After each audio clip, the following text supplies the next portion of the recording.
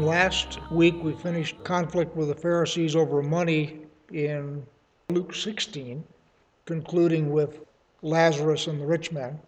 So what we're going to do is now back up to Luke 13, and we're going to talk about the call of the kingdom. And you see that the call of the kingdom to Israel is 13 verses 1 through 9. And then the call of the kingdom to Israel and the outsiders, or the outcasts. And that will be in Luke 14, starting in verse 12. The first part of the chiasm is where he's just talking to Israel. And when Israel doesn't respond properly, he expands the call not only to Israel, but the outcasts. We will probably get through both sides of the chiasm tonight, because the first side of it, which is the call to Israel, is only 9 verses. So we're in Luke chapter 13. There were some present at that very time who told him about the Galileans, whose blood Pilate had mingled with their sacrifices. I don't know of anybody that knows what that is. If somebody does, by all means enlighten me, but I've been going through this for years and I have not ever figured out what that actually is. Obviously, something having to do with Pilate, who was the Roman procurate in Judea at that point. Something that the Romans did, and it had to do with the sacrifice, and I have no idea what's going on. Now, interestingly, just sort of as a background note, Pilate was headquarters in Jerusalem. Galilee, as you know, is clear up by the sea, and the fact that the Galileans are doing sacrifices indicates that they came down to Jerusalem, and whatever happened in Jerusalem. Let's say, I have no idea what or why. So verse 2, and he answered them, do you think that these Galileans were worse sinners than all the other Galileans, because they suffered this way? No, I tell you, but unless you repent, you will likewise perish. He's calling to Israel, and he is renewing the call to repentance that he made at the beginning of his ministry. So this is sort of the last shot, if you will, for Israel to listen up and repent. Verse 4, or those 18 on whom the tower of Siloam fell and killed them. Again, I have no idea what that's all about. Do you think that they were worse offenders than all the others who lived in Jerusalem? No, I tell you, but unless you repent, you will all likewise perish. Obviously, he's referring to something that everybody knows about. I would suggest that perhaps an analogy would be those who died in the World Trade Center when it was hit by the Muslims. It would be something everybody would know about, so he would be able to refer to it without explaining it. Again, the idea here is not that these people perished because they were exceptionally bad. There are people, according to the grammar of this, that are every bit as bad and are every bit as much in need of repentance. And if they don't do it, they will also perish. So this is the first part of the call, if you will, the call to repentance. The comment was, much like Daniel, who was righteous but grew up in Babylon, the idea here is that if the nation doesn't repent, then everybody is going to suffer, which of course they do. So that takes us now down to verse 6. And he told this parable. A man had a fig tree planted in his vineyard, and he came seeking fruit on it and found none. And he said to the vine dresser, look, for 3 years now I have come seeking fruit on this fig tree, and I find none. Cut it down. Why should it use up the ground? And he answered, Sir, let it alone this year also until I dig around it and put on manure. Then if it should bear fruit next year, well and good, but if not, you can cut it down. First off, he's been duking it out with the Pharisees. This is a barnyard reference, and he is speaking in small towns. So these are small agricultural towns that he's talking in. These are not big cities. So he's not talking in Jerusalem or someplace like that. It would be a small town. So as he's been duking it out with the Pharisees, the peasants around there, for example, would sort of snicker at the image of packing the Pharisees' feet with manure. It's that kind of a reference and aimed at the common people and meant to take down the Pharisees because pop up a level.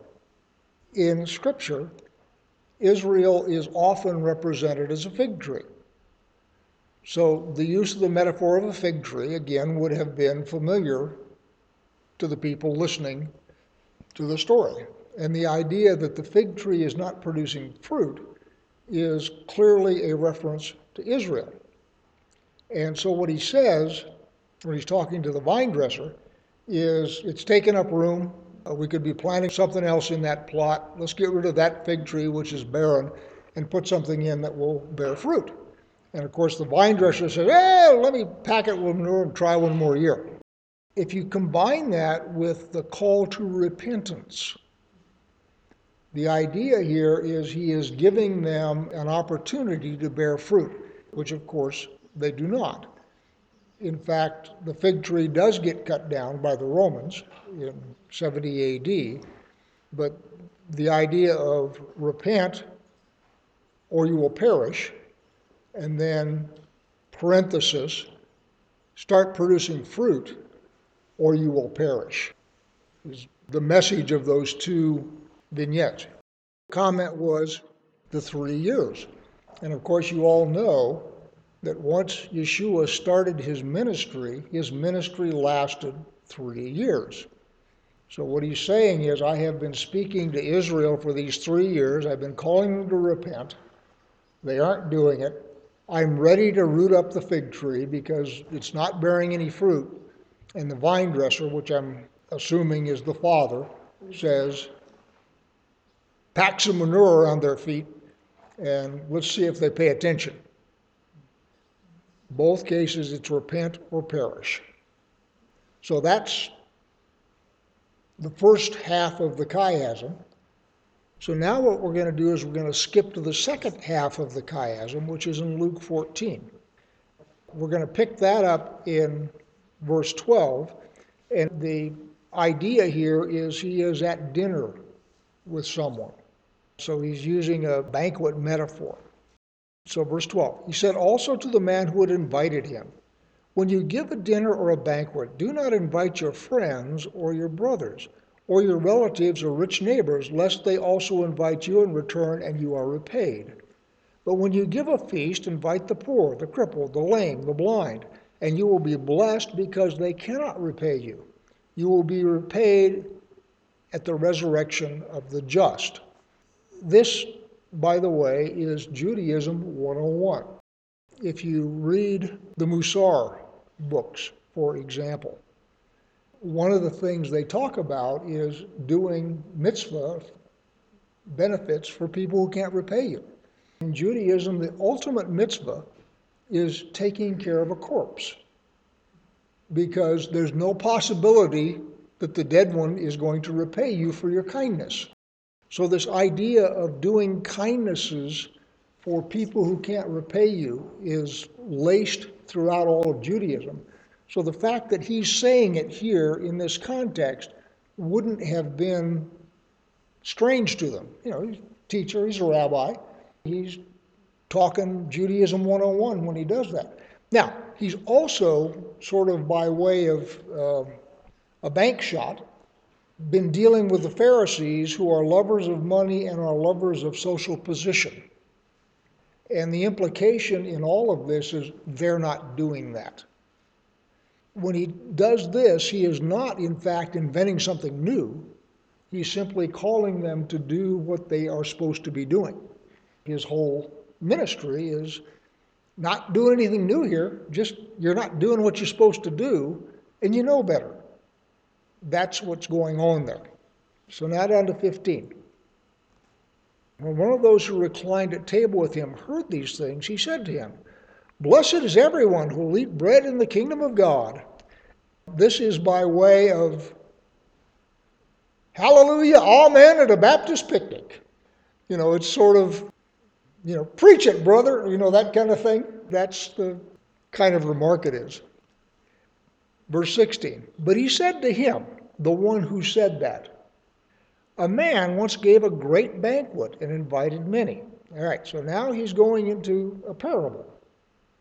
The setup obviously is he is at somebody's house for dinner. First thing he does is reminds them of the Jewish tradition of hospitality and the Jewish tradition of doing things for people who can't repay you. Oh, by the way, you guys aren't doing that. And then you have this guy pipe up, yell, hallelujah, preach it, brother. And so then the next thing he does is he goes into this parable, which is by way of rebuking this guy, because this guy apparently is not getting the sarcasm. So verse 16 now. But he said to them, a man once gave a great banquet and invited many. And at the time for the banquet, he sent his servant to say to those who had been invited, Come, for everything is now ready. But they all alike began to make excuses. The first said to him, I have bought a field, and I must go out and see it. Please have me excused. Another said, I have bought 5 yoke of oxen, and I go to examine them. Please have me excused. And another said, I have married a wife, and therefore I cannot come. Stop there for a minute.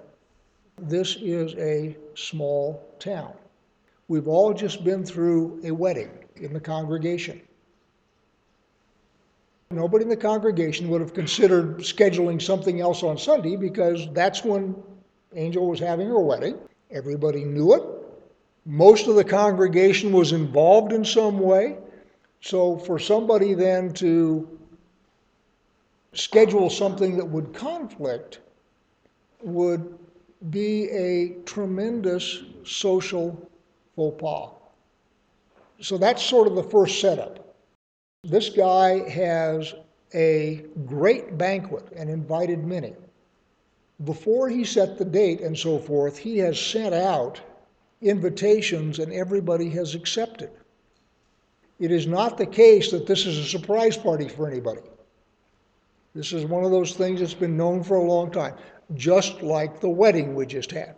Everybody knows about it. Everybody has it on their calendar. So the idea of that being a surprise is a non-starter. Second thing, of course, as you all know, in that part of the world, at that time in the world, there was no refrigeration. So you stored your meat on the hoof. When you were getting ready for a feast, what you would do is you would go out and you would slaughter your animals on the day before the feast, and you would get ready. So once you have begun the process of preparing for the feast, there's no place to put the leftovers. There's no place to store, I was expecting 50 people, so I slaughtered a calf, and I need to put part of it away in the fridge because only 20 people came. It's not an option. So the number of animals that get slaughtered is a function of how many people have accepted invitations. What he said is, I have slaughtered my animals. I have cooked. Everything's ready. Come now. And so the idea of somebody coming up with a last-minute excuse is a tremendous insult. The next thing, of course, is all of these excuses are transparent lies. The idea, I just bought a field. Well, buying a piece of real estate is not something that you do on the spur of the moment or without inspecting it. So you have this major social event in town, and you just all of a sudden on the spur of the moment decide to go buy a field and I haven't seen it yet. That is obviously a transparent lie. Not only are they insulting him by not showing up, they're spitting in his face and trying to tell him it's raining. Same thing with the team of oxen. If you're going to buy a team of oxen like that, they would have tested them, tried them out, made sure that they worked as a team. All of that would have been done ahead of time before purchasing the oxen. The idea of, I just bought a whole bunch of oxen, I want to see if they're going to plow together, is a transparent lie. And then, of course, oh, I just got married. There you have two major social events conflicting with one another.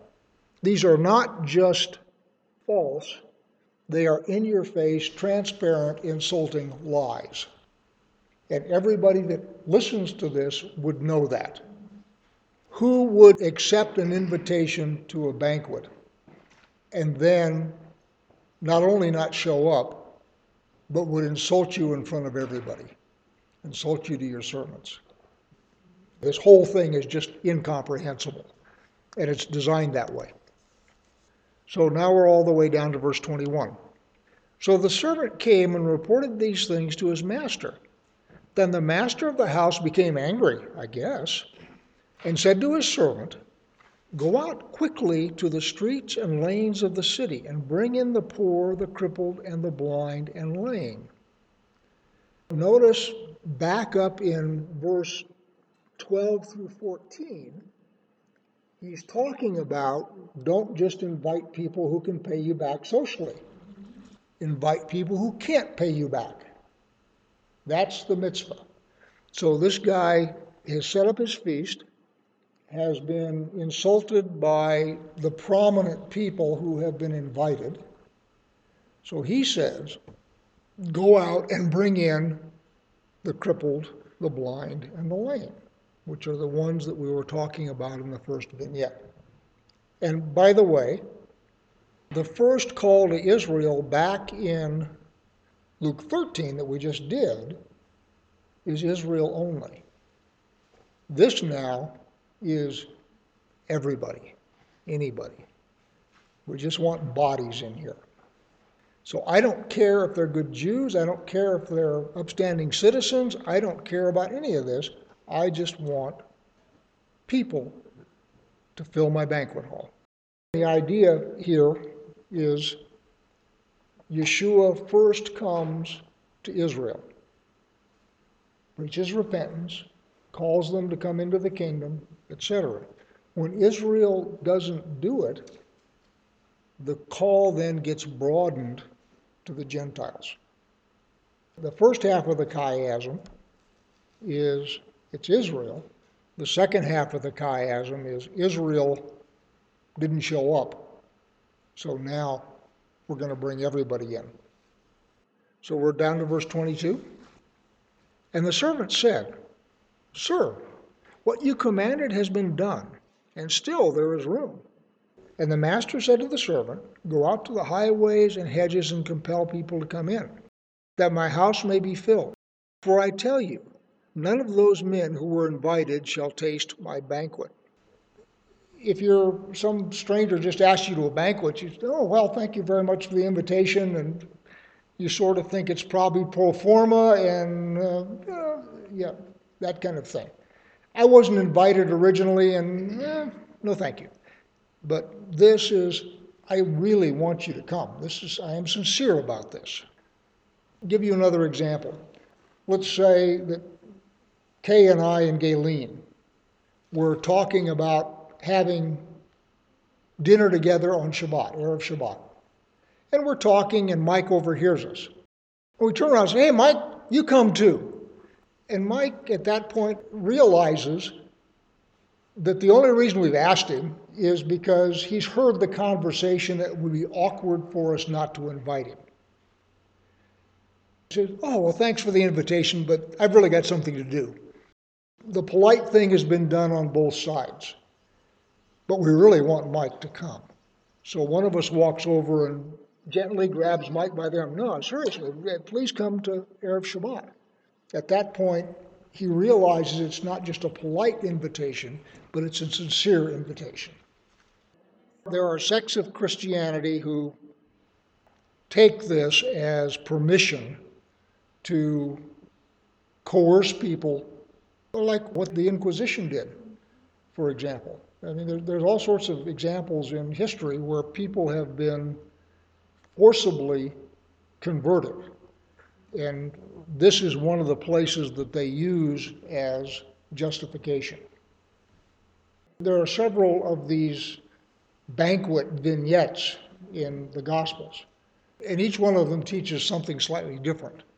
What this one is teaching is that for 3.5 years he has been speaking to Israel and calling them to the banquet. And they have given him transparently false excuses why they can't come. So what he's saying is now the call is open to anybody who will come. So that's the sense of this parable. But if you don't know the etiquette, if you will, of the Middle East, you sort of miss what's going on with compel them to come and so forth. It's really nothing more than just coming up close and gently grabbing you by the arm and say, no, no, please come. I really mean it.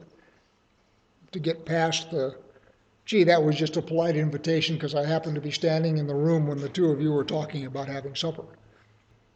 The comment was, none of those men who were invited shall taste my banquet. You could interpret that, and people have, that the covenant with Israel has been abrogated. I don't believe that's the case.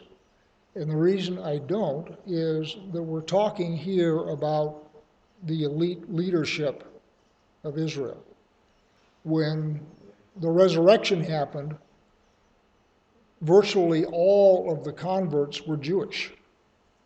It then went from Jerusalem and Israel out to the world, and the first place it always went was to the synagogue.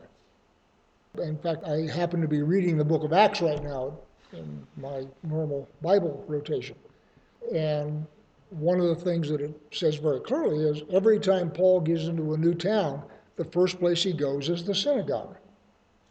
So the idea that this abrogates the covenant with Israel, I believe, is not sound. I think that it was withheld for the generation of leadership, which are the Pharisees and the priests and so forth, who were not doing what they were supposed to do. Sort of like the generation in Babylon that goes into exile. Yep, there are going to be consequences here.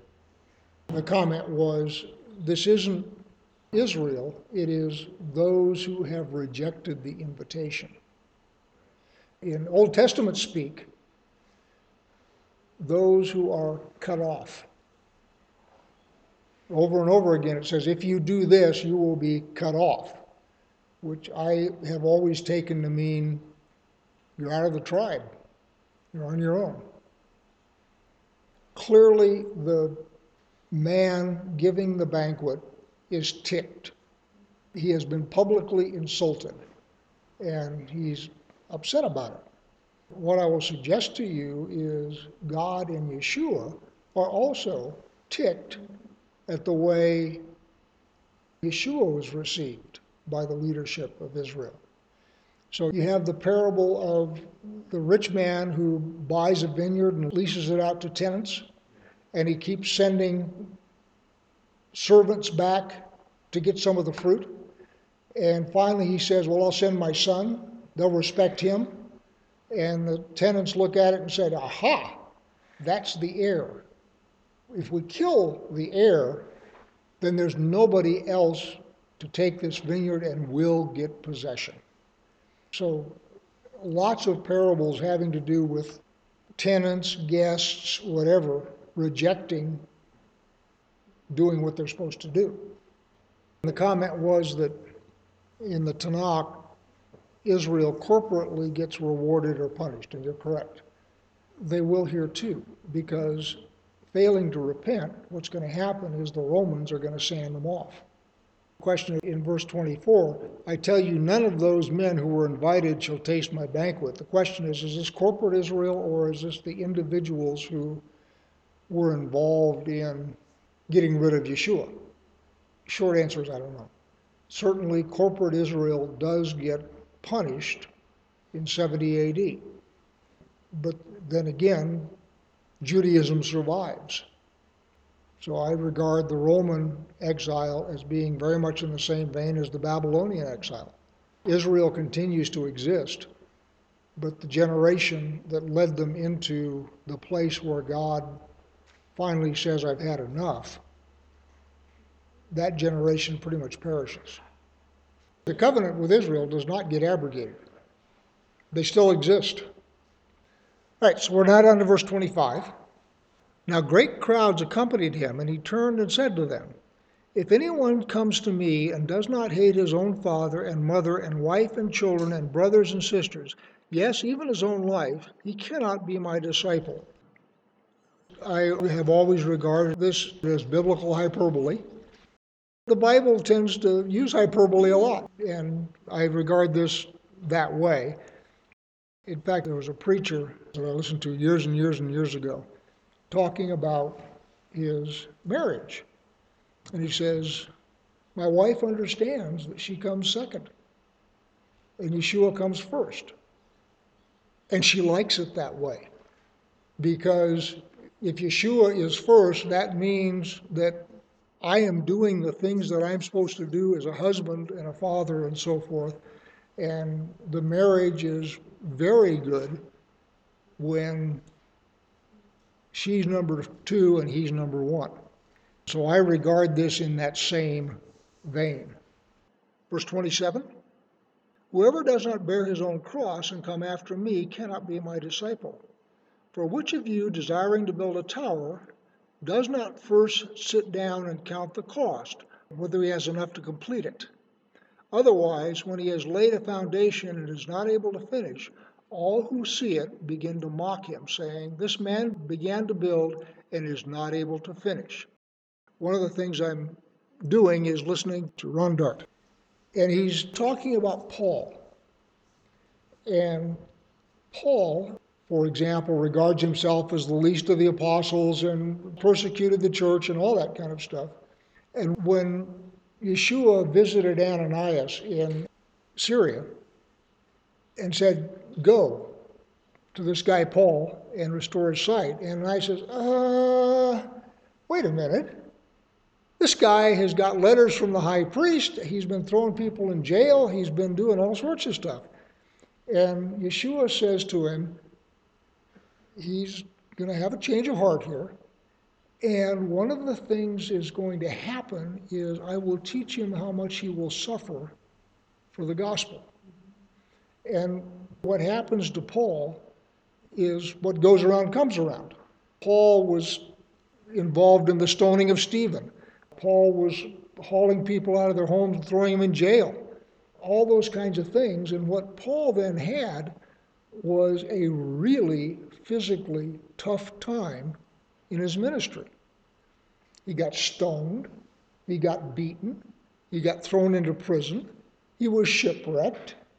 All sorts of really difficult things happened to Paul as a result of his apostleship.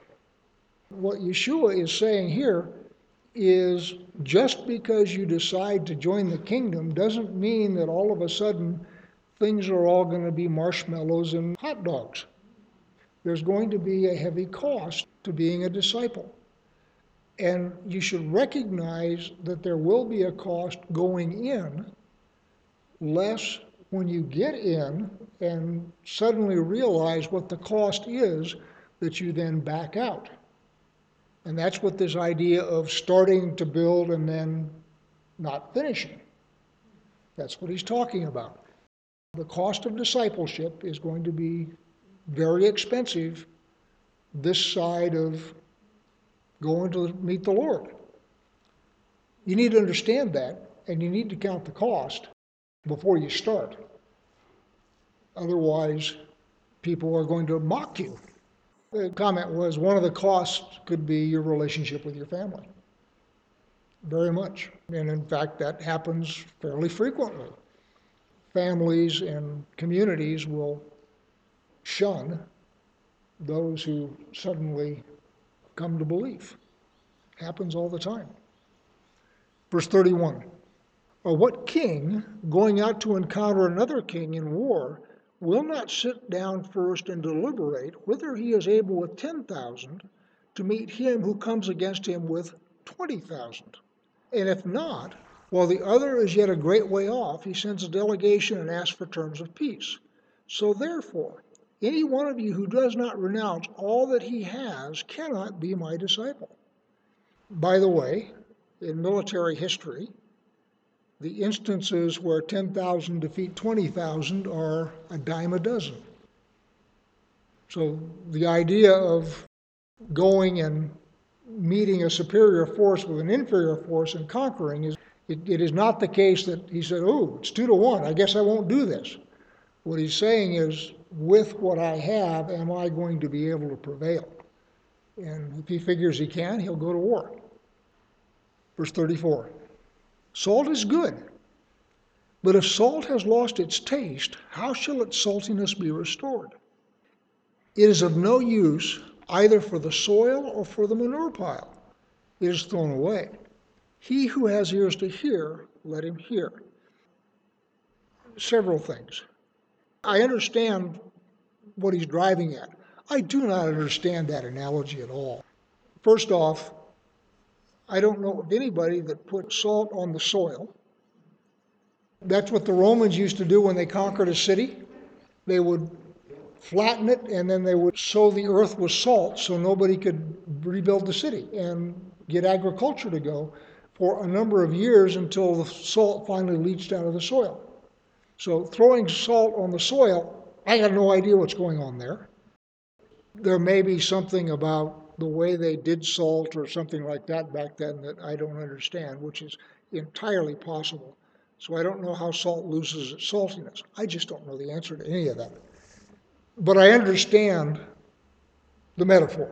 The metaphor is very clear. I just don't understand that particular example. The whole point is that if something has changed so that it is no longer useful for its original purpose, it is thrown away. Comment was, there's a comment in his Bible that says salt was used as a catalyst to help burn cow manure. Full stop, slash. If that's true, and I'm not doubting it, I just don't know. One of the things that is routinely used for fuel is cow manure. Used in India, for example, and so forth, because it's processed straw. The question is in verse 33. So therefore, any one of you who does not renounce all that he has cannot be my disciple.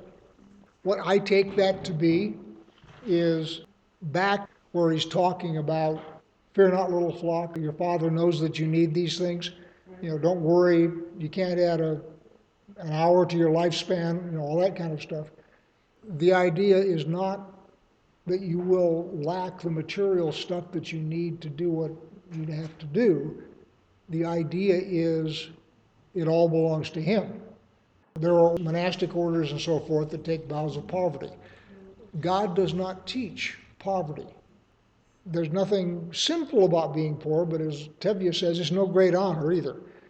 And what God does is he motivates us with wealth. If you follow me, your crops are going to be good, your barns are going to be full, your sheep won't miscarry, your enemies will flee before you. I mean, those are all physical things. So the way I take this is you have to emotionally detach yourself from it. We have a car out there. Use the car to drive around. But if God says you need to get rid of that car, okay. That's one of the problems with Scripture is you had a God that came to the Hebrews, and you had a Hebrew culture that collided with a Greek culture. And the Greeks read all this stuff from their own perspective, and so you wind up getting all sorts of weird interpretations. So anyway, in chapter 15, we are going to have 3 lost things. So we'll tackle that in chapter 15 next time.